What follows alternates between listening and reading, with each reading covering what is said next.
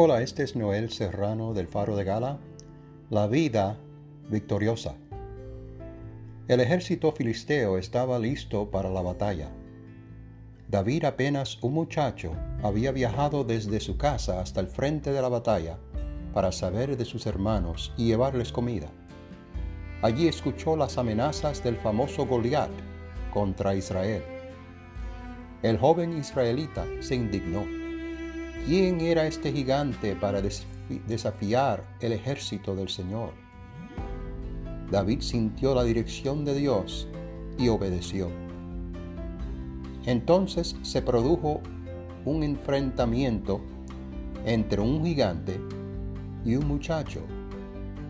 Pero debido a que el Dios Todopoderoso estuvo del lado del joven, Goliat y todo el ejército filisteo fueron derrotados. Esta es una historia sorprendente. Rara vez oímos de milagros como este. Pero nosotros, al igual que David, podemos vivir victoriosamente, incluso en medio de circunstancias aterradoras. Primero, tenemos que entender al éxito desde la perspectiva del Señor. Las metas deben alinearse con la Biblia.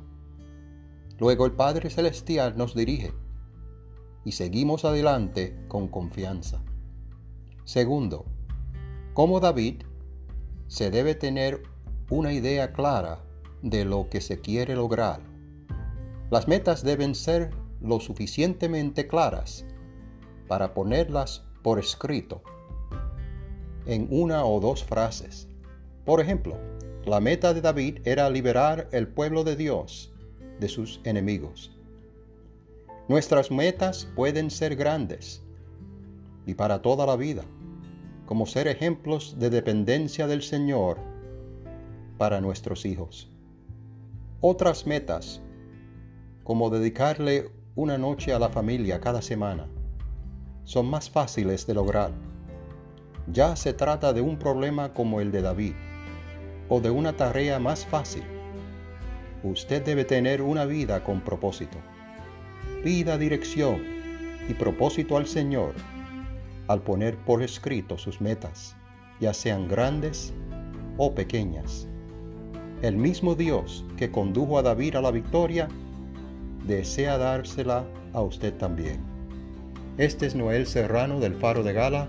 Lo siguiente ha sido una producción de la Fundación Gala.